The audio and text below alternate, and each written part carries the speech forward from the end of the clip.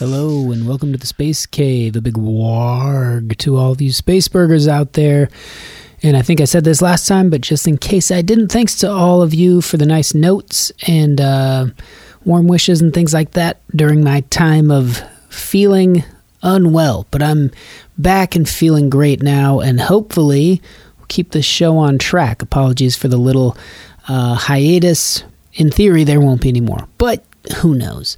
For now, though, we'll keep putting them out on track and try to avoid little gaps like that, which thus far the show hasn't had many. This is a part 2 of a chat that I thoroughly enjoyed, and I hope you did as well. A genuinely fascinating person.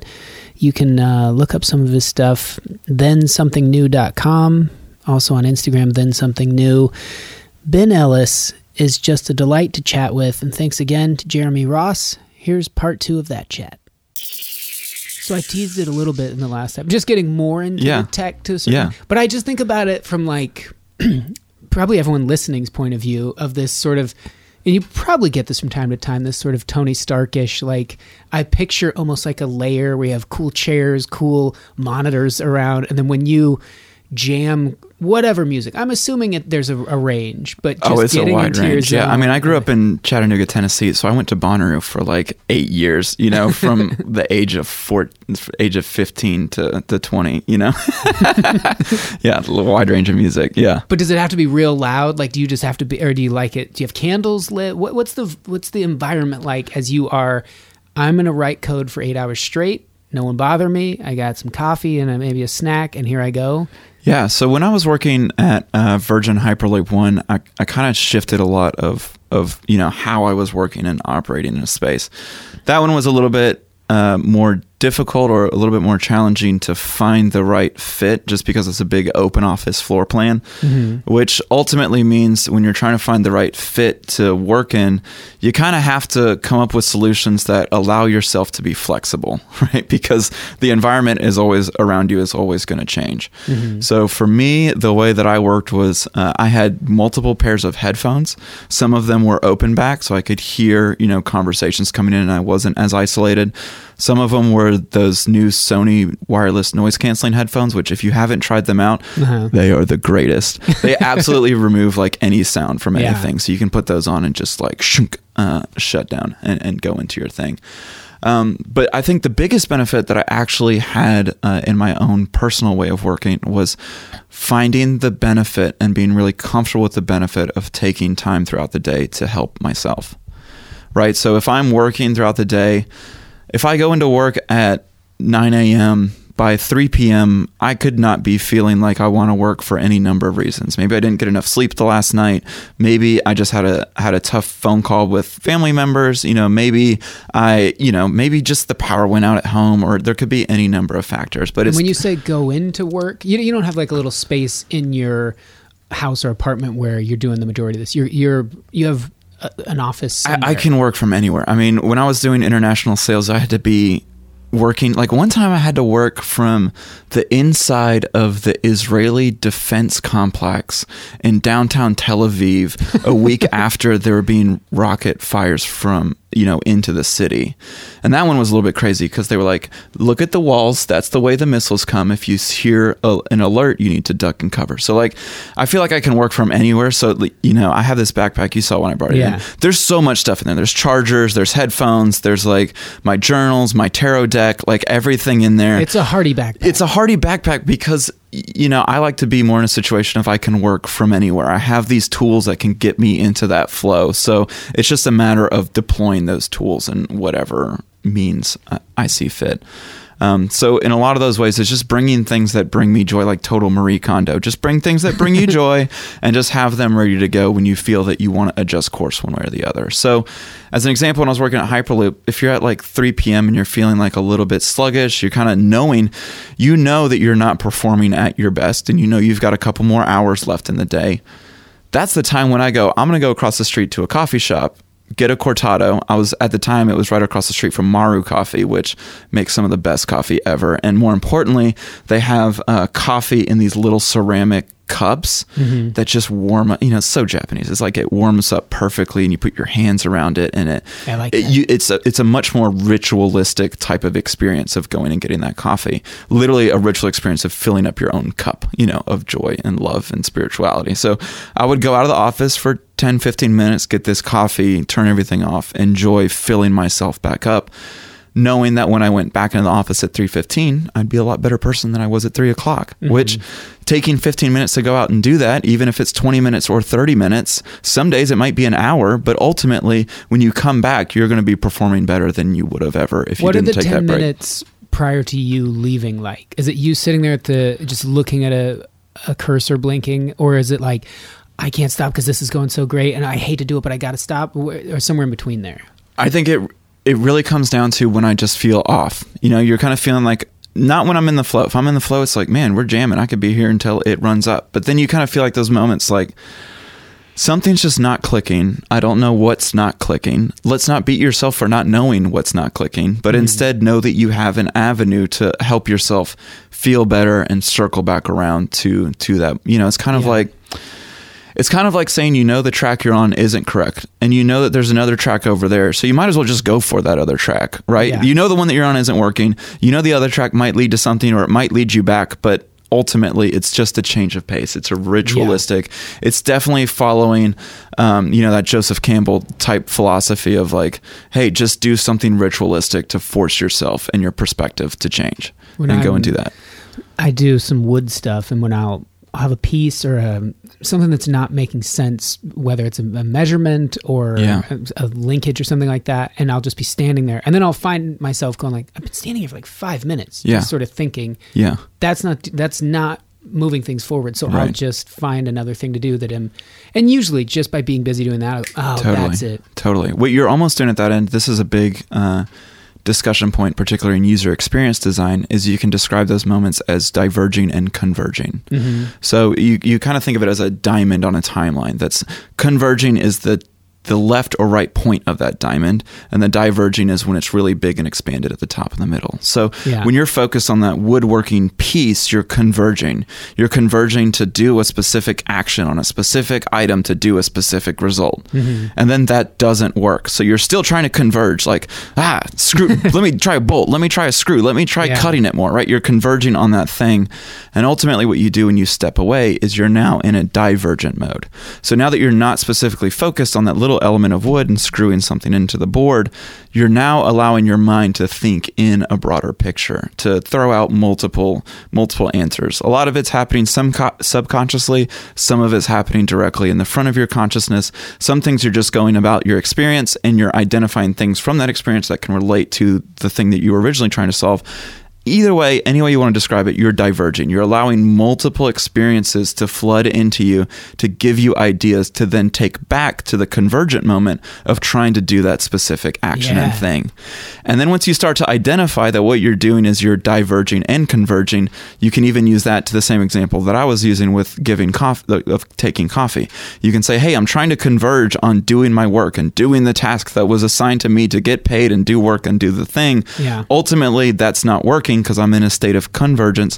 I need to briefly open myself out to a state of divergence. And people do that any number of ways. You see people at work and they're all just like sitting around, huddled around a couple desks, having fun, showing each other YouTube videos. They're still working, right? I mean, they're still at office. They still have the problems floating around in their head. They're not directly applying them to the solution, but they're definitely still working. Yeah. And it's just becoming more present and appreciative of knowing that your process is a diverging and converging process. And when it converges again for you to solve that thing, you're going to be able to recognize it. And you're going to say, oh man, things are converging. I've got my wood, I've got my screws, I've got my saw, and you're just like, I'm going to do it right now. And that's when the moments that you just go into the garage do it, Yeah. and it's done. But ultimately, for you to go down that type of path, you have to feel confident that it's not working now. I'm not going to force myself into doing it. And conversely, when you feel like it is going to work, feel confident in stopping what you're doing and going and doing that thing and getting it done. Nice. I like it. I think I want to ask you one question, and then, but first I was going to tack this on, which I think is like, we all know that about convergence subconsciously on some level, where people will go like, I'm going to get into, and then whatever X is. So if they're going to snowboard, they've got hats and goggles and gloves and da-da-da-da-da, and they set it all out, and then they just never quite get in the car. Or, you know, like, so you're converging and getting like, we begin in that way where we know like, well, this is what it takes. But then so the next little like shoving that boulder is the best part, because once all those things start to come together. So for you, the question was going to be, so picture you there, headphones, riding away, and maybe we've got like the example from the previous episode of the dashboard. And so you've got maybe some modeling, or even if it's really rudimentary at this point, you know, like, okay, I want this to come out at me. And you're typing away, and you got your semicolons, and I don't know what other kind of if-thens or loops or whatnot, but you're writing code, and then you hit enter, and it doesn't do it. Maybe it rotates 1 degree or oscillates or something. You go, and then take the headphones off, or you scan your code again, and then find the little missing ingredient, and then it comes out and it does it. That's a lot of it. Is that in any way accurate? It's really good. I think the thing that I'm going to latch onto is let's change the conversation a little bit from what we're trying to do, you know, because what we're essentially doing is we're answering a question of a why and a how, right? So why are we trying to do a dashboard display, right? Well, we want to do a dashboard display because someone's driving around a 5,000-pound car down the road at 80 miles an hour, and they need to know certain things to feel comfortable driving that car down the road at 80 miles an hour. The how is that I'm using code and, writing the code, taking pictures, doing 3D models, doing all the animations to invoke a certain feeling in a customer. So we kind of have to diverge the why and the how, right? Because the how really isn't important, right? We can come up with a bajillion hows. Really? So as an as an example, like your dog needs to go for a walk at some point during the day, right? That's a why, because the dog needs to go to the bathroom, right? So like, think about the dog goes for a walk because it needs to go to the bathroom, right? If we break it down to just the dog needs to go to the bathroom 2 times a day, dog could go to the bathroom any number of ways. It might not be a walk even, you know? So we want to think about the why and then the how. So if we're focused on something and the how isn't working, right? Like errors in the code, the images aren't matching up, the experience isn't quite right, we can focus on improving and fixing that how, but ultimately we also have to be very comfortable in knowing why we're doing this. Because maybe the thing that we're trying to do might not be the solution that we should be doing. And in us butting up against challenges, that might actually be just a new opportunity for us to look back at, why are we doing this? These ways didn't work. And that's when you can get a moment of inspiration to take it down another path or another road. And really what that comes down to, in addition to separating it between the why and the how, is you also have to become way more observant about the feelings and the emotions that you're trying to capture, right? Because even in the example of a dashboard of someone driving a car, yes, they need to see how fast they're going, but why do they need to see how fast they're going? If it's in the example of Jags and Land Rovers, which is the same company, and I'd have to tackle this problem a lot. In the case of a Jag, someone's driving an F-type sports car. They want to see that they're going over 100 miles an hour because they paid a very expensive amount of money for a sports car, and they want to feel invigorated, right? Whereas someone that's driving a Range Rover wants to feel that they're not going to get pulled over by the police for driving too fast. They want to feel like they're comfortably moving down at the right pace. And both of those dictate different solutions and answers for the exact same thing. And we'd put that same dashboard in a Jag and a Range Rover, but they had to capture both of those emotions. So if instead of focusing specifically on the objects and the results, but focus more on the emotions that we want to impart with people, then that really opens the door for way more solutions than you ever thought was possible. So you earlier when you were talking a little bit about like the blocks people put in front of themselves, there's an element of empathy there of knowing like, well, this is what I have felt, and by virtue, everyone must in some way feel this. So now you have to, and you're in that seat, you have to kind of know like, well, I'm a car guy, like you said, but you have to be a specific type. I'm a sports car guy. I've got my gloves on, or I've got a weird hat. And so how do you morph into that? Do you poll a bunch of people? Do you just talk with a few of your friends? Or are you always the person? You can do it any number of times. The easiest one is if you can relate to them. So if you know that you are designing or building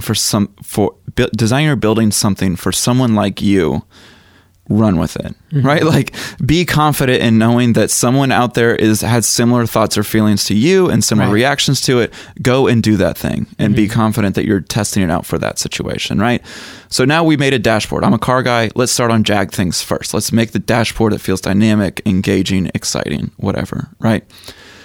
Now I say, okay, now we're going to use that dashboard for a Range Rover, and a completely different person drives around a Range Rover. We're in LA. We know what Range Rover owners look like. I don't need to describe them, but they are different from the sports car owners. So now we want to understand who that person is. Let's just deep dive into who that person is. We could do that any number of ways. You could watch rap videos where there's Range Rover owners. You could watch the Kardashians where they're driving around in Range Rovers. You could stand outside the valet of the Beverly Center and see Range Rover owners and see what they're doing and what kind of challenges they're living with. You could find documentaries about, luxury car owners. You can actually go out and interview them. You can do any number of any way that you can get closer to the person you're trying to create something for, and just feeling a little bit more of what their feelings are and their struggles are. That gets you in the right direction. So when I was working at Jaguar Land Rover, to go back to our conversation on confidentiality and secretive stuff, some of the most secretive information that we would keep at Jaguar Land Rover was actually our profile books on the customers. So a great example is the Land Rover Discovery. So that's the vehicle that I drive. That's my big off-road truck. I drive a Land Rover 2004 Land Rover Discovery 2. And that thing is, everyone knows that Land Rover. It's like the big boxy one that they put off-road tires on it and you go off-roading. It has steel bumpers front and rear and a winch, and I pull people out of the snow when I go places that vehicles typically don't go, right? So that vehicle was designed for someone to go do that, right? There is a profile book, and I've looked it up, and it's comical, the similarities that the little caricature that they drew for a Land Rover Discovery owner looks like me. Like, it was designed for someone with a certain level of income, a certain level of activities they like to do. They actually even put in the book, they probably have a dog, because you know that those types of people will have dogs. So how can we support them having a dog going in and out of the car? What do they like to do on the weekends? Do they like to go, out skiing? Do they like to go to the movies? That influences how you're going to design a seat, how you're going to design all this stuff. And it was like a 250-page booklet of what these customers are like all around the world, and then we design a car to fit their needs and their wants. That's cool that they paid attention to that. So many people get in business are just like, oh, I just had it in my book that when this person comes in, this is what they were asking about. And now that helps you two ways. Like, the next time you have one of those cars, you can call them. You're like, hey, I have that thing you were looking for. And back to like what we were saying earlier about, we don't you can't quite remove all the variability of the world, right? So yes, that is a great starting point to understand the customer and create a solution for the customer. That's step one. Step two is making sure that you can actually build it and sell it and make money off of it. Otherwise, your whole thing doesn't exist, right? So now you have to understand, how can I make compromises? I know what the vision is. Someone that's in their 30s is adventurous with a dog and wants to go snowboarding, right? Here's my solution for that. I ran out of money. I'm going to need to adjust the solution. But ultimately, it's still for a person that has a dog and is in their 30s and wants to go snowboarding. And you can work with multiple teams for everyone to go be building that thing. So what would then I imagine with the sports car side, it's a little sleeker, maybe a little more like boom in your face. Yeah. But what are the subtle differences in this 30-year-old with a dog that's going to go, snowboarding? What are they looking at in the dashboard that makes them feel like, I'm still rugged? Yeah. I got this cool future dashboard, but I'm a rugged person. Yeah. So we could actually look, if someone wants to pull up on their phone right now, look up a 2004 Land Rover Discovery, look at the interior pictures, look at the exterior pictures, and now we're going to step inside. So first thing about a Land Rover Discovery that almost everyone misses, but once I tell you this, everyone's going to go, oh my God. Every single button and control surface in that vehicle was designed with an explicit rule that it could be operated with ski gloves on. I love it. Right? Because if you're coming off the slopes, you want to get in your car, you want to open the door, turn on the car, turn on the heater, turn on your heated seat, blast the front windshield defroster, and then go. And you're going to want to do that before taking your gloves off. Mm-hmm. So every single touch point control surface in a Land Rover Discovery 1 or 2 was designed so that you could do it with gloves on. So that's an initial design decision. Now you can look at the car and you'll be like, oh my God, everything is big chunky buttons, right? I love it. Now that makes sense. Less, now you're not just looking at it like this car's weird because it has big chunky buttons, but now you're like, oh, it has big chunky buttons because people like to use this with gloves. Mm-hmm. And the same rule applies to if you're working on a farm or something like that and you have gloves. The glove rule applies to snow gloves or any sort of glove type situation. The second thing is that car, a particular Land Rover Discovery, is famous for its high stepped roof as it goes further back into the back of the SUV. And the reason is that they knew, okay, so you want to go skiing, you want to be adventurous and outdoors, which means you're going to places where the outdoors are beautiful. And you want to see what the outdoors look like. Mm-hmm. So they designed that second row seat to be more elevated than the front row seat, like stadium seating, so that your passengers riding with you in the second and third row seats can all see out and see everything that they want to see on these majestic views that you're going on. So that's why that back seat is raised, so that they can actually see more things. And I've done that a lot. I've taken people on trails and we're off-roading and they're in the back and they're being bounced around, which gets to the next point. They can see everything. On the back headrest of that car, there's also 2 poles that come down along the headrest, and those are specifically for the backseat passengers to grab onto them as handholds as you're going on off-road trails, so they don't bounce around. Right? Thought of everything. Yeah, and then if you go to the front seat, you can see that above the, everyone loves to put stuff above the visor. Your front windshield visor that comes down. Mm-hmm. But what happens when you move the front windshield visor down? It spills right on you. It spills everywhere. So in this car, there's a shelf only about like a couple millimeters high, but it's just enough to put all your maps for all your off-road trails and national parks and roads and everything, because you're going places without cell service. So all those elements are built into the car to facilitate someone in their 30s going out with friends and going out into adventures in the wilderness. It's funny you pick that particular car because I recognize some of those things, not all of them, but and I would tell people like, I'm gonna have one of those one day, and they'd be like, "Yeah, holy jerks!" Well, mine's for sale. It's $8,800, so it's on Craigslist if y'all want to search for it. Someone come get it. Yeah, I have a Volkswagen Bus now, so I'm going in a slightly different direction. But yeah, that's exactly what it is, and it inspires that I want to do something, and now you're able to look at your want in a little bit different way, because your want wasn't just to have that car, right? You're like, yeah, that car's cool, and I want one. Your want was actually, I want to be the type of person that drives that car. No, I want everything. I want, not to defend myself, but the reasoning. And same thing with Bentleys. I used to think, how gauche and like over the top and ridiculous. And then I watched how they're made, and I'm like, I want to own one of those one day. Yeah. They're like handmade. Right. And then if I see anything that is made that has specific applications, I'm into it. I just feel like, that is genius. I love that. Yeah. There's so much cool stuff out there. Once you start to look at like, almost everything is made because it will inspire joy and something like that in someone. That's when you can get like a real appreciation for things and really just be like, I like that. I like that. I like that. The greatest part of is when you're going out in the world finding things that you like, you just end up having more things that you like in your day-to-day life. It's a pretty great practice. With the insertion, or maybe some people could call it kind of an overtaking of digital aspects folding into that, does it just seem like, so I always think of this, on drives anywhere in the United States, but just picturing being the person that came over that hill for the first time and seeing, especially California, you come over mountains and then you see the coast. Montana's a great place for that too. Montana's great for that. Amazing, where you just go like, what was the first human that saw that like? They just went, and then do you look at the sort of the world we have now and just see, not to see ones and zeros in a cheesy way, but just like all these unlimited applications, and then does that make it hard to choose just one to focus on for the time being? I don't think it makes it hard because you're getting excitement out of getting all of these ideas. Mm-hmm. The hard part is understanding that the best part of it is actually the idea, the initial idea itself, which you got to become real comfortable with that, right? I mean, if you come over a ridge and you have an idea for a technological solution, that's the best that technological solution is ever going to be, right? Because you're thinking without limits, without boundaries, your mind is wide open. You're kind of like playing ping pong with yourself up in there. And you have to be really comfortable knowing that the idea is always better than the end result. But you're going to go down the end result because that's fun and exciting to see how your idea is going to change and morph and fit the constraints of money and time and resources and development and marketing and all this kind of stuff. So first, when you have the idea, first just live in that idea. Just sit there, bathe in it, take it for a walk, write it as if it's real, enjoy all the feelings and emotions that you like of that idea, because ultimately those feelings and emotions are what you're going to carry through as you start to build it.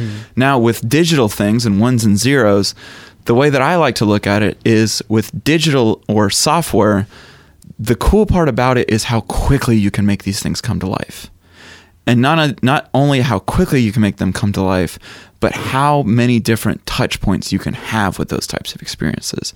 And I think you're starting to see technology companies embrace that a little bit more. So when I was working for Virgin Hyperloop One, that is a train system that it's a tube and a vacuum pod. It's a pod in a tube that's in a vacuum that can go roughly about 600, 700 miles an hour to take you from point A to point B. And then Gavin Newsom just said we're kind of giving up going from here to San Francisco. Does that affect Virgin Hyperloop at all? Well, so the way that I like to think about it is if we're thinking about this Hyperloop stuff, right? You're going 700 miles an hour in a pod, which to equate it right now, if we're in LA, a great example is to go from LA to Las Vegas. That's a 4 or 5 hour drive typically. Yeah. Or if you're fortunate enough to live next to the Burbank Airport, you drive to the Burbank Airport, hop in an hour-long flight, and get there and then get to your final destination, right? The Hyperloop can take you from LA to Las Vegas in 20 to 30 minutes, right? So that completely changes your mentality of travel. Yeah. Now, when I was working at Hyperloop, I would ask people, okay, as an example, when do you think that an experience begins when someone is going to board a Virgin Hyperloop One? When someone goes on a Virgin Hyperloop One Hyperloop, when does their experience start? And typically people would go, easy answer, when you get inside the pod, that's when the experience starts. And then you take your glasses down to the end of your nose and just shake your head. No, I like to talk about that because if they're thinking that, then that's when we want to say, okay, what do you like about that? And what's exciting about that? And they go, well, what's exciting about it is how fast I can get there and how it feels futuristic and everything like that. And I go, great. Now let's capture that excitement around the speed and the futurism of it all. And now let's look at it from a bigger picture. Because my mentality of when this Virgin Hyperloop One travel begins is actually when someone just thinks, I want to go somewhere. Mm-hmm. I want to go somewhere. What's a way that I can get there? Your current mental model is I can get there by bus or Uber or drive there or electric skateboard, or nobody walks in LA, so we'll scratch off that example. But now if you have a Hyperloop system, you want people to be thinking I could also get there via Hyperloop. Yeah. So now their experience starts in saying, I think I can get to where I want to go via Hyperloop. How can I actually search that I can get to where I want to go via Hyperloop? How can I feel confident that it's telling me I can get there via Hyperloop, that I will actually get there via Hyperloop, right? So that's you at the top of this ridge looking at the coast. Mm-hmm. Everyone else is seeing the water and you in a boat in the water. And you're like, oh, this is the journey part. It's Absolutely. Okay. Absolutely. And when you think about it from that large of a picture, you get the benefit of the way to get there can happen any number of ways. Mm-hmm. I know I want to get you there in a fun, exciting, compassionate, lovable, almost spiritual way. And that can happen any number of ways as we start to build this out over the next 5-10 years. What I think is so funny about that is that I feel like not everything, especially in the United States, was built just out of pure, like, let's get it done and make money. I think there was a lot of, let's make this cool. And then I just think of people toddling through it, unaware of how cool it is, sticking their gum on the wall and just maybe snapping a photo. Okay. And that's kind of who we're designing so many things for. Let's shuttle the herd, if you will, here and there. But just that one kid or whoever it is that looks up and goes, this is unreal. That's got to make it worth it, right? It's totally worth it. And I think that's it. You could look at that negatively, or you could look at that in such a positive way that this is now the best time to be alive, that we're just inundated with all these positive, transformative experiences that we're just constantly trying to outdo each other. So let's go outdo each other and just make more fun stuff that we all want to be a part of, right? Then I think about like CO2 levels going up and all these seals dying and these just cataclysmic events from like, it's not the greatest time to be alive as far as the atrocities that we're not just numb to, but kind of like avoiding Right. acknowledging that they have. Right. Not to bring like too somber of a tone, but how do you balance those things? Well, so let's think about those types of atrocities, right? Because we're now in a point that we're seeing technology and all its possibilities of what technology can do. And we're at this cusp of, we now expect technology to do the grand revolutionary things. Like, that's just expected of us. If someone says, I've got this new tech thing, you're like, how grand is it? You know, like you're going in with the expectation that it's going to do something grand that your life could not facilitate easily before, right? That's the baseline. What I think is really exciting now is that we're expecting that out of technology. So now what we're kind of butting up against from time to time is, does it make the life more lovable and more enriching as a direct human to human communication, or a larger human to community type communication? And in that way, it's actually working out pretty well. So now we can look at, like, yes, we are more fortunate to be living in LA with a lot of conditions around us that make us more fortunate individuals in the world. And now we can look and say, okay, what's the elements of the fortune for us? And we can look at not just copying and pasting them to help others, but now we can see what are those feelings and emotions that we have and we enjoy, and how can we instill those types of feelings and emotions and joy in other people? Because it's going to be completely different in Africa or China or Sudan or wherever. I mean, it's a completely different solution, but you're tackling the same emotional problems and hurdles. This book Abundance has a passage where, like, and I don't know that this was done necessarily as an experiment. It was just a way to give access to kids. There's a hole in a brick wall. They put a laptop through this sort of window where kids could come over, no instructions whatsoever. Yeah. And they just started plinking around on buttons, and they'd gather around, and then like that team learning, we're like, try this, hey, hit that one. No, you got to hit the up arrow. And within a week, they knew how to access different parts. You know, they were getting on the internet, they were playing. I just love that like, well, for us, that would be so weird. Like, there's a laptop in that wall for some reason. Come on, let's go. We're busy. Yeah. But for a different society, that is the most revelatory, mind-blowing thing. Yeah. So that would be a different aspect that I don't think I think about for you guys to zero in on for that group. Yeah. You know? And you kind of think about it, there's that particular example is doing a lot of things really well and a little bit more subconsciously even. So some of the first challenges that they're kind of overcoming is, if you're putting like a screen in a hole in a wall in a place where someone isn't too familiar with that type of technology, one of the first challenges you actually have to overcome is, will people feel comfortable just trying and experimenting and failing with it? Right? So us day to day, we might not feel comfortable going to a computer in a hole in the wall because we're fearful of our data getting taken away. We're fearful that if we delete a file, it'll ruin the computer. Yeah. You know, all that type of mental anxiety kind of comes around with it. But someone virgin to that technology would look at it and go, I don't know what would go wrong or well. I feel that I can just play in this space and kind of tinker around and explore. And that's the first element that they're really capturing is making a space where someone can feel comfortable exploring and diving into it. And then you can add on this community aspect and all these other things. But you really got to distill it down to these core emotions that you're trying to get people to go or experience or do or uplift themselves in a certain way. I'm going to present you with a scenario, and I'm not fully interested in the answer to it, but the reasoning behind it. Cool. Let's go for it. Option one is an eccentric billionaire that isn't on the billionaires list that we don't necessarily know, contacts you discreetly and says, I'm going to offer you essentially a blank check. Yeah. And I want you to work on machine learning and AI, and I have essentially everything that is available now. Yeah. And et cetera, et cetera. Yeah. The second one is an impoverished nation. You can have as many people as you want to help you, but the rates are going to be very low. You're working on solar and distribution of educational items to the people there, however you want to define that, whether that's laptops or maybe some new tablet sort of device. I'm curious, like, what thought process goes into like choosing between the two, because I think they're probably both positives to each scenario, but curious there. Okay, so if someone just came in and presented me with that, and you were like, okay, you've got 5 minutes, let's pick which route you're going to go down to.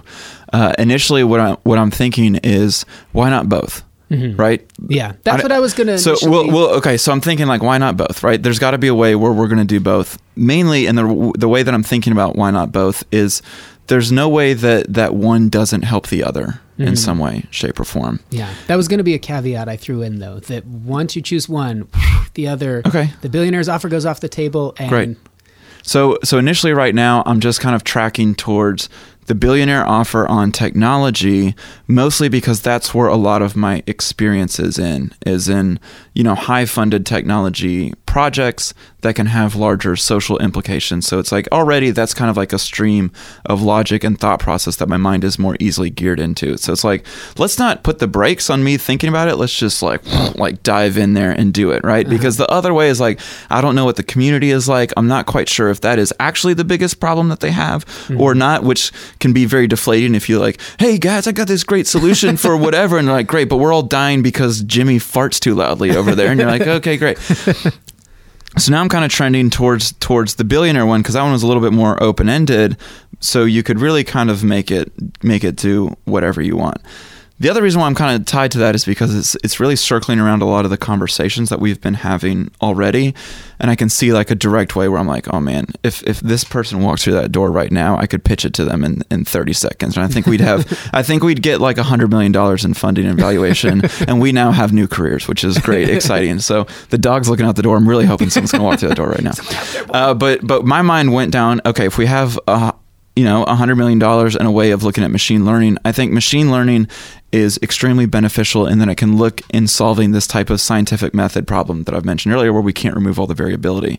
Machine learning is really good at looking at all the variability and finding these really weird and intricate trends on how to get there. So me personally, I would say I'm going to take that money and I'm going to make a machine learning model that specifically tries to capture those flow states that we talked about earlier. Those ethereal states of flow that we know we're in it, but we don't know what are the conditions that may allow us to do that. Yeah. Machine learning is ripe for figuring that out because you can just, if you had a phone that could record what's going on, you're at a show, you can type in all the variables and you can go, this show at this moment felt great. The machine could go, wow. And it could go, well, the temperature outside was this and this and this and this. And it'll give you potential solutions. Yeah. You don't have to act on them, but you can use them as indicators for further research. So I think if we perfected this thing that tries to get people in a flow state of feeling happy and positive based upon our current societal inputs, we could then sell that and market it to anybody in the United States because everyone wants to feel more happy, right? So if we made an app that was like, hey, based upon your day last week, we think you were happy because of X, Y, and Z. Try that out this week and let us know how it goes. I mean, that's $1 billion app idea right there. And now what we could do is we can try that out in this market and figure out what works. And then you can actually distill that information once you become more knowledgeable about the topic and you can apply it into regions that might not afford it. And you can do that in really interesting ways because Africa right now, almost everyone has a cell phone. Yeah. Like little known fact, everyone in Africa pretty much has a cell phone. Like they think it's weird that we have credit cards because they pay for things with text, right? So we can develop this type of information and technology and betterment for our civilization on an iPhone, refine that type of technology and concept and know at a core level what it's trying to do, and then thoroughly adjust that and adapt that to these other markets and emerging societies to better fit within their emerging society. It's never a copy and paste because it's completely different worlds, but now that we have had an opportunity to explore and do a deep dive on the feelings and emotions that we want to capture, we can say, how can we, well, first we go to Africa and say, do you all want these feelings and emotions of happiness and positivity? And if they say yes, then you would want to go down and apply it to that route. I love it. It's almost like a loophole, but a fully, absolutely well-reasoned one. There's loopholes everywhere, right? The first thing you have to accept is we're in a loophole society, so make use of it every single chance you get, you know? Do you... I always liken it to drugs because it's the most like... you can acknowledge kind of the one-to-one sort of, okay, this person wants this high, they are doing this, and they are ending up here. Very linear sort of, one time I was in this wherever. Yeah. This time of year, I did this type of heroin, I shot it in this way, and I felt like this, and I've been chasing that ever since. Right. The flow state can kind of maybe be similar. So even if you had machine learning algorithms that told you to the level where like every milligram of any substance that was in your body, then how all of your neurons in your head were acting that day. To that level, and you repeated it. Okay, I went to this bar, I did this, I hung out with this person, we saw the stars, and then we went and swam here and did this. doesn't feel the same this time. Well, I kind of have a secret for you, and I know how this app works even before we built it. Okay. Right? So you're thinking about tracking the physical things that led to you being happy. Uh-huh. I'm thinking about it slightly differently, because essentially the app that we would be building wouldn't really use the machine intelligence and machine learning. Okay. It's kind of a trick. Ah. And the trick is kind of like a magician's trick of look over here, while really I'm doing this over here. Mm-hmm. What we're doing in saying look over here is by inserting all these elements into this app of saying, I feel good when I was on stage at 3 p.m. and I told this joke and it felt good. No one's ever had a great 3 p.m. set. Well, this app might help you get there. So you're saying like, I felt good at 3 p.m., right? So now all you're doing is you're being more observant to the times that you do feel good and you do feel happy about it. Mm-hmm. People that are using the app are thinking, I'm going to do these specific tasks and actions to help me feel good. When really the app, instead of you training the machine learning, the app is really training you to be more diligent about identifying the happy times that you're there. That way you're just seeking a little bit more joy, regardless of what the physical conditions are. Because I would almost argue with, like, you're saying, okay, I injected the heroin at this particular spot and it gave me a high that I've never gotten before. I would say that the heroin was just a vehicle to get you to where you want to go, but ultimately you're the one that chose the road for that vehicle to go on. Yeah. Right? So you could also say that, yes, you did shoot it up in this particular way. It was this particular mixture of cocktails, but also there was a huge number of mental thoughts and emotions that you brought right before the needle pierced the skin. Mm-hmm. And I would almost argue that those mental emotions and thoughts are really what got you there, but the heroin was taking you there on a rocket ship to get there.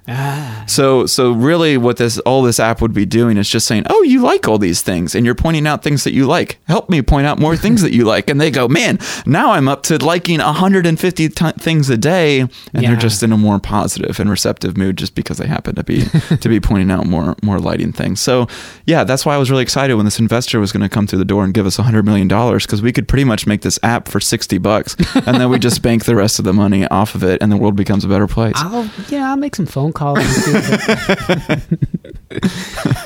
So what's next, or what excites you about what could be next? You're taking some time to just sort of relax, figure out what you like, what you enjoy, and that might tie into what we were just talking about with that app of. Mm-hmm.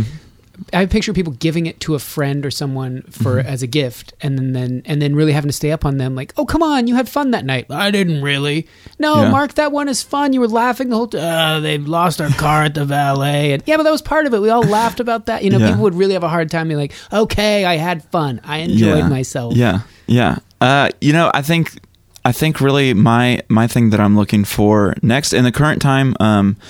My partner and co-host and I of our own podcast, Bunker Buddies, were restructuring it. So this was a podcast that was about the apocalypse, which the easiest way of describing what we kind of went through is like talking about the apocalypse once a week is just in this current culture and society, that's a little bit too on the nose, right? And on this path of us trying to bring more positivity and joy into our life, again, like I mentioned earlier, it's kind of hard to say I'm bringing more positivity and joy in my life, but I'm setting aside 3 hours a week to talk about the apocalypse, right? So we have really great fans and people listening to that podcast, and we didn't want to just like say, hey guys, we're going to stop and not do this anymore. So we've actually worked on readjusting it, and the way that we've readjusted it is, instead of preparing for an external apocalypse, let's build ourselves internally with our own self-worth so that we can go out into any situation out in the world, regardless of if there's an apocalypse or not. So we took the Bunker Buddies name as, instead of being buddies in a physical bunker, we're buddies supporting each of our own internal self-growth bunker that we're building up and taking out. So taking that from like a top-down approach, we're playing with that. We're releasing new episodes next month, which are going to be super exciting, all positive and self-help and self-growth. We've actually worked with some of our listeners and they're like, yeah, this is great. This is exactly what we want to hear. So we're super excited about that. The next project that we're writing a couple screenplays, just in the meantime, just because it's fun. But really our real big exciting point that we're not sure when the cards will come together on this one, but we know it will. It's just like when it happens easily and effortlessly, we're going to do that. And really excited about making a live show that captures that type of ethos. Yeah.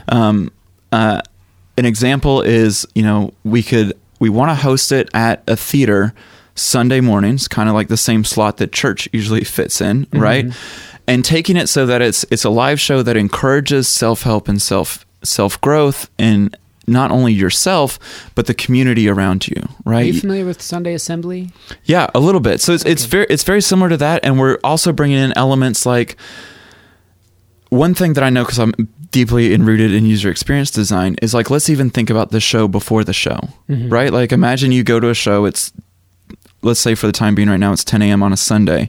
Anything could have happened to you before 10 a.m. on a Sunday that might not put you in a mode of receiving of this show, right? Yeah. You've seen it when people go to comedy shows, but their mind is just so scattered with anything that the funniest person alive could be on stage and they're not going to laugh about it or connect to it. I mean, that's the way comedians build data points is, city to city, but week to week, and then really show to show how strangely similar a Wednesday or a Thursday or Friday early. Friday, 7 p.m., people are tired from working all week, even though they're trying to build themselves up. Like, let's go have a night. Yeah. Friday late when they've had some drinks, dramatically different. Correct. Almost every time. So yeah. So what if we could adjust that maybe instead of needing it to be Friday during drinks, maybe before the show there's a 30-minute guided meditation that takes place, and it's come whenever you feel like it. There's just going to be like gongs and sound baths playing to just inundate you with sound and help you clear out and just let the external world go before the show begins. So weird when you mentioned that. And I don't even have to mention what the show is. You're just like, oh man, that's different enough, right? And that's even before the show starts. And you can kind of see how that's a little bit of a different track to encourage, because now you can imagine, okay, I go to that show, maybe I'm by myself or with my friends. I've sat here, I've let the world kind of go at ease. I'm in this space. Now you feel like you can talk to the person next to you. Hey man, what's going on with you? What kind of challenges are you going through? And they'll be like, well, I just read this book and I got really into crystals. And you'll be like, tell me about that. And they'll be like, well, I got into this rose quartz stuff and I don't know what, but it makes me feel better when I'm around it. And now you've got this interaction that's beautiful with all the people around you. And that's really the thing, the nut that I would like to crack sooner or later, but I'm also very observant of just like, it'll happen when it needs to happen. So nice.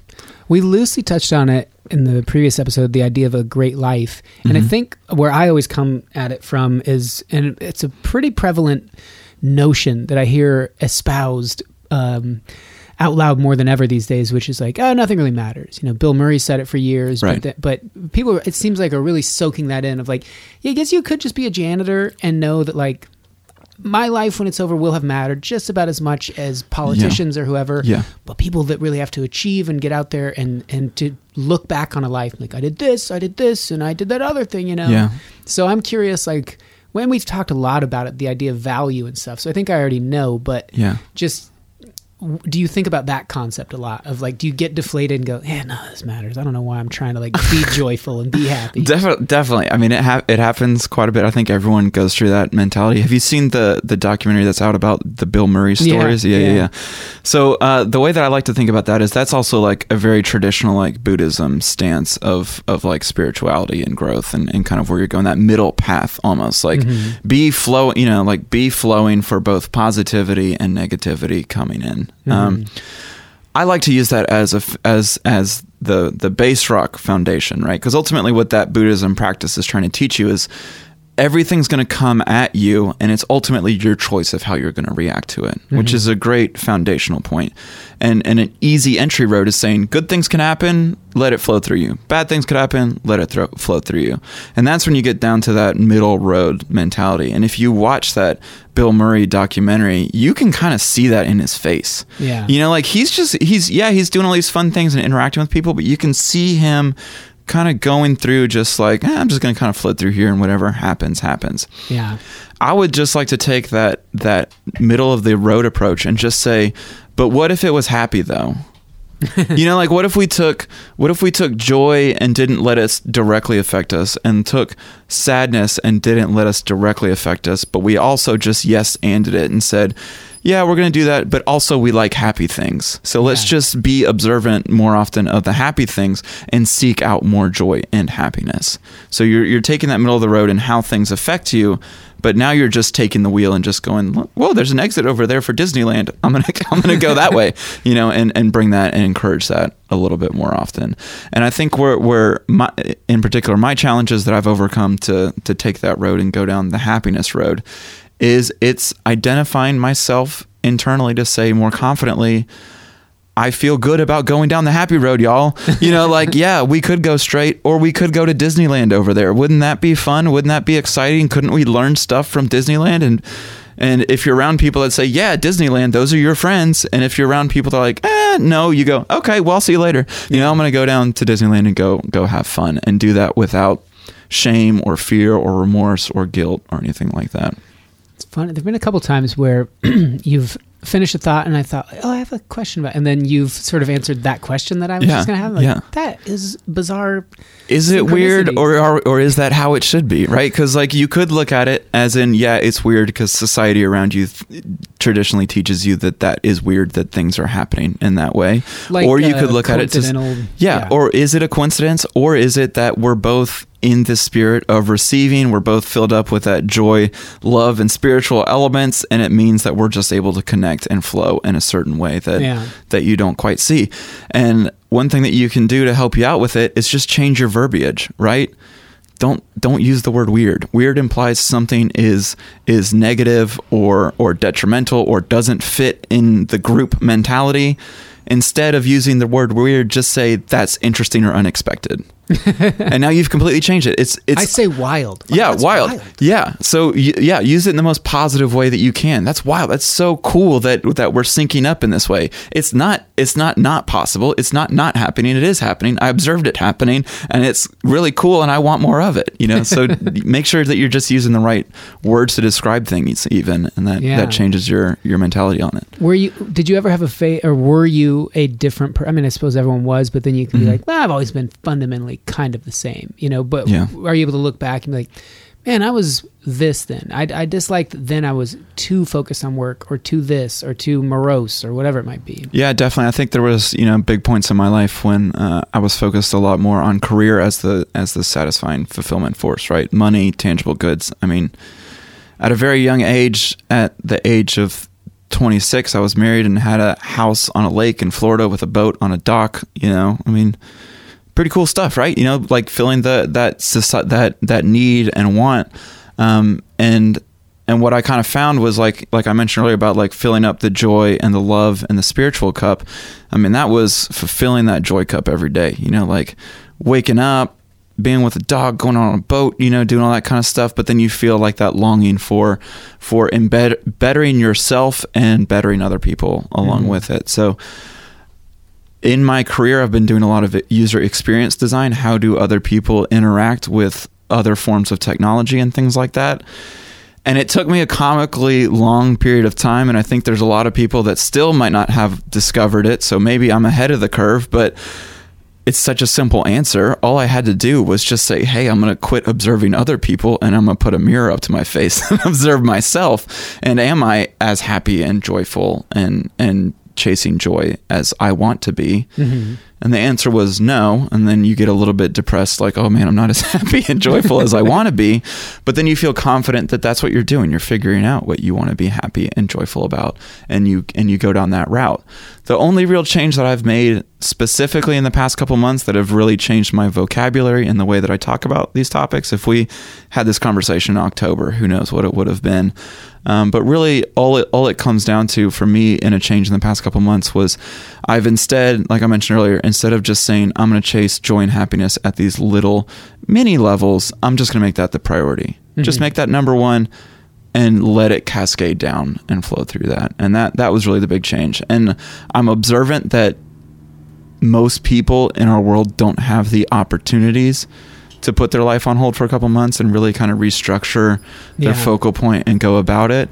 So what I can do in that situation is, yes, I'm saying from the top down, I'm making a positive change, but ultimately that leads me to all these little tiny steps that I can then share with people to help them feel more positive as they go throughout day to day. And maybe in the future they will make the top down change, but at least in the meantime, I'm giving people more tools for success and positivity out there all the time. That kind of ties into this. I already know your answer to this question, so I want to phrase it a little differently. Yeah, okay, cool. So the question I would ask from time to time to guests on this show is that there is a button, and by pushing it, you erase humanity not in a painful way. Just humans are gone, and they go wherever they go. So it doesn't mean there's no afterlife or whatever. They go where they go. But now the planet is just devoid of humanity, so perhaps a little easier on the animals. Who knows? Yeah. I think I already know your answer, whether you'd push the button or not. Yeah. But then the secondary thing would be like, and I think you've already answered this as to what the philosophy is as to how to make it better. How to make it so that no one would ever want to touch that button. I think no one would need to touch that button if they felt that they had the internal tools to make the results of that button happen themselves. Right? But what about the harmony though with the planet as a whole? So everyone's happy, everyone's feeling good emotionally, physically, spiritually, but they also, so are the animals, so are all the ecosystems and the soil, etc. Yeah, I mean, I think that just comes down to that is our current definition of happiness, right? Like you're saying if you press a button, the whole world becomes happy or whatever that might be, right? Well, in this one, humanity would just disappear. But you could alter that button so that, we've taken the button away. So how would you essentially change the world so that people, even if they saw the button, be like, why would I do that? Everything's great. Everything's, wholesome and, no, not wholesome. It's holistic. I think I think you have to look at why would someone want to push that button. I think that's what it really comes down to. Because if you have to understand why someone would want to push that button, so then you could remove the need to want to push that button. So if they want to push that button, they want to push the button because they think that the world is in a positive place. Yeah. They think the world isn't operating in that way. So the only way that we're going to get people to not push that button is for them to believe wholeheartedly that the world is already in a positive place, that you don't need to push the button. It's the same mentality of, here's a way that we could probably phrase what I'm thinking almost.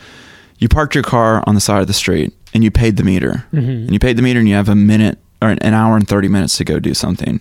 You go to a shop, you come back, the meter still says that it has 45 minutes left on it. You're not going to push the meter, right? You're not going to push the button because you know it's fulfilling the needs that you need to have happen, right? So if people look at this, if we can get people in a way of looking at this button to say, no, I don't need to push that button because I'm actually, one, conscious that I can change my world and the world of people around me. So I already have that empowerment. The button would have done that, but I feel empowered enough to do that. So I feel good on that front. The next front would be, can the world change for the better through my actions going out there? If someone says, yeah, the world can change better. I can change the world and I can change the world for the better already. I want to do that, right? The third thing that they need to realize is that they're going to have the best way of doing it, right? Because if you press the button, it could happen in any way possible, right? So you'd have to then have the confidence of saying, I can change the world. I can change the world for the better. And I'm excited for the way that I get to change the world for the better. And once you have those three elements, then no one needs to push the button, because then they go, I don't want to push that button because I might want to be like, everyone in my world might want to be scuba diving underwater. And if I push that button, it might just make that not possible. Yeah. So if people feel empowered and engaged to make the positive future, then they wouldn't need to push the button. And I think that comes down to nothing on their external circumstances, but that comes down to their own internal circumstances. They have to feel good that they can actually make the positive change in the world. And once they feel that, then they go, yeah, let's just go out there and do it. And they're going to be excited, like I mentioned earlier, that their idea of changing the world was the greatest thing that came to them. And now they just get to go through the joy of finding whatever crazy way that's going to turn, in the words of The Good Place, whatever Jeremy Bearimy timeline that's going to go along to get you to that result. I like it, man. I think this Sunday get-together that you put together would be real interesting. I think it has some potential. It has some legs for sure. Definitely. This was really fun. Yeah, absolutely. Come back and do it again sometime. Yeah. What are you doing tomorrow? What am I doing? I don't know. We'll just do it. That'd be fun. Do one every day. Yeah. See if we run out of stuff to talk about. Outrageous. That'd be outrageous. I'm down. We live in the same neighborhood. Maybe we'll figure it out. True. Yeah. Cool. Ben Ellis, you're a fascinating character. Yeah, right on. Same here. Here's a great thing about Ben, beyond just how interesting he is and how much he seems to really, be aware of life and trying to live it and not get too overwhelmed with the things that some of us do, and on and on. He just has a great philosophy. Beyond that, he lives relatively close to where I do. So Perhaps we'll have him on more frequently because he's the proximity. Who knows? This show is made possible by contributions from listeners just like you. So if you'd like to ensure the stability of this little digital program, you can contribute at the Patreon, spacecave.com, or thespacecave.com, apologies. And there's a link to the Patreon there, or you can just go to Patreon/David Huntsberger. A couple bucks a month, 50 cents a week. If you feel like the show's worth that, you can get access to a bonus episode every month, or bonus behind-the-scenes content, all kinds of stuff. If you want to just help the show in some other way, you can review it or subscribe, things like that, on any of the outlets, I guess, where it appears, where you get your podcasts. You can also tell a friend, or you can email the Space Cave, or pings at thespacecave.com with suggestions for beer or guests or topics or music or anything like that. Anything you want to share. If you're a musician and you want to get your music out there in the world, why not make 2019 the year you finally do that? Get it out even in the smallest way possible. Start on a podcast. Maybe someone who's listening that's in A&R for some record label. I don't even know how the paradigm works anymore, but assuming that has some impact, they're sitting there listening. They've got it on in the background. They're hearing it right now. They could be hearing your song. So if you're looking to get discovered, send it on over to the Space Cave. You can also follow on Twitter, which there's not a lot happening there on Twitter, but mostly updates when the show comes out. But yeah, you don't want to miss that. Space_cave on Twitter. Okay, let's go ahead and get on out of here. Thanks again to Dan, as always, for putting the show together, and Rob for the theme song, and for you for listening. And this is sticking with the same band we did last week with Ben. It's Film School. This one's called, you gotta look it up. I know I wrote it down. I want to make sure I get it right.